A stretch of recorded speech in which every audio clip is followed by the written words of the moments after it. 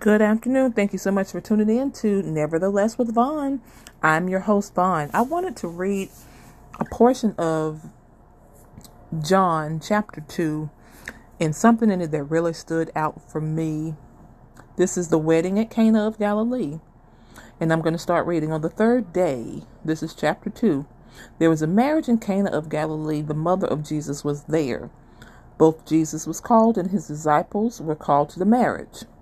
And when they wanted wine, the mother of Jesus said unto him, they have no wine. So Jesus' mom says, this is Mary telling Jesus they have no wine. Jesus says to his mother, woman, what have I to do with you? My hour is not yet come. So this is supposed to be his first miracle. This is his first miracle. In verse 5, this is where I like it, and this is where it gets interesting. His mother says, she says unto the servants, whatsoever he says to you, do it. I'm telling you today, whatever God says to you, do it. As you can see between verse 4 and 5, there was no other dialogue between Jesus and his mother. He's saying his hour has not come. She heard him and still tells the servants to do whatever he says. In other words, I know who you are, Jesus, and I know the power you possess. Do it. So whatever you need God to do in your life, give him space to do it. Whatever he's told you to do, you need to do it. Expect God to do it in your life. This is just Jesus turning water into wine. This is some of the best wine that they ended up ever having in their life. What God is going to do in your life is going to be the best that you've ever seen. Expect him to do it. And expect to stop going round and around with circles, having a dialogue with this person and that person about it, or even yourself. Stop all the conversations and expect God to do it. Live in expectation. Get up every day in expectation that God is going to do it. Jesus is going to do it because that's just who he is. It's his nature. His mama knew it. The miracle had not yet even been done, but she knew the seed that she gave birth to.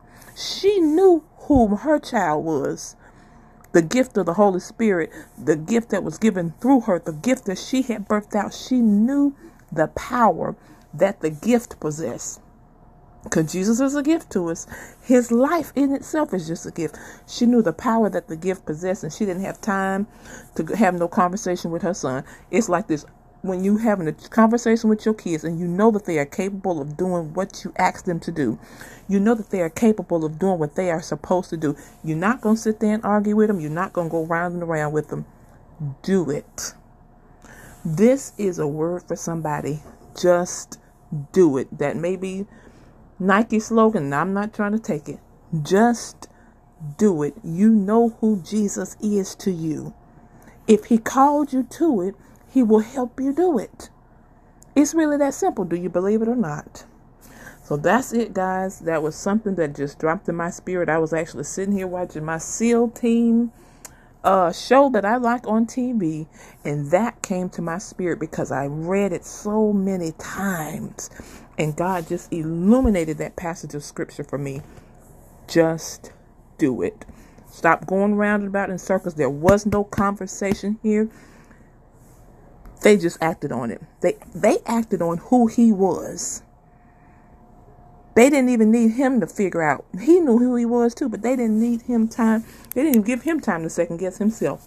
They just acted because they know who he was. Do you know who Jesus is? Do you know his power and what he's capable of? And I'm going to pray. God, give us the mindset and the heart to act because we know who you are. Give us a deeper understanding of who you are so that we can move accordingly, so that we can adjust our lives accordingly, because we are joint heirs with you. So that means we may need to make some adjustments. We may need to realign ourselves. We may need to rethink some things, because let this mind be in us that's also in Christ Jesus. We may need to redo some things and rethink some things, God, and give us the heart and mind to do it. I pray and ask these things in the only name that matters. Amen.